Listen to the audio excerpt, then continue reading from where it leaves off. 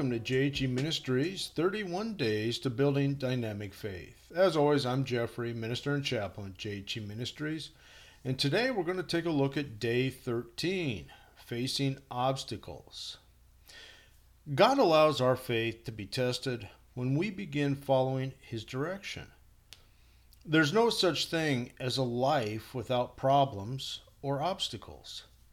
And the Bible teaches that we have three opponents: the world, the flesh, and of course the devil. And I refer to Ephesians chapter 2, verses 1 through 2, chapter 4, verse 27, and also take a look at 1 John chapter 2, verses 15 through 17. You must constantly be aware of the problems that sin introduces into your life. And you must overcome these problems by faith. As God solves your problems, your faith will grow stronger. If you're not on guard, many of these problems will weaken your faith. If your faith was never tested, you wouldn't know if it was real. In the book of James, chapter 1, verses 3 and 4 says, "But the testing of your faith produces patience, that you may be perfect and complete, lacking nothing." And stay on track when you face opposition about your decisions and the will of God.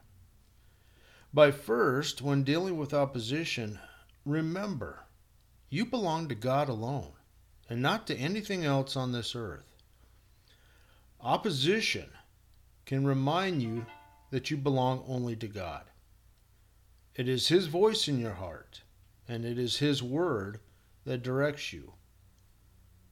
And opposition is also a reminder to look to the integrity of your heart.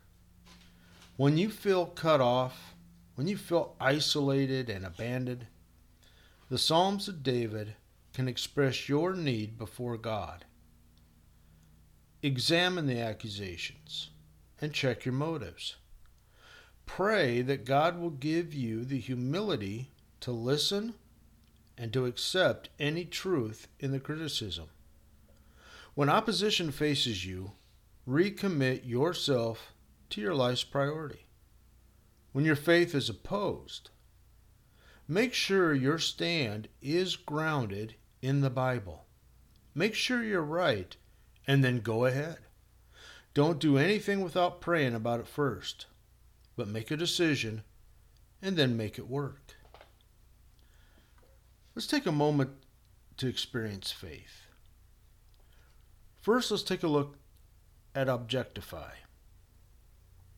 Maybe the thing that scares you about opposition is that you don't really understand what's going on around you. We're usually more afraid of the things that we can't see than we are of the things we know about. Sometimes we're really afraid when we fully know, but most of the time our fears are exaggerated or just unfounded.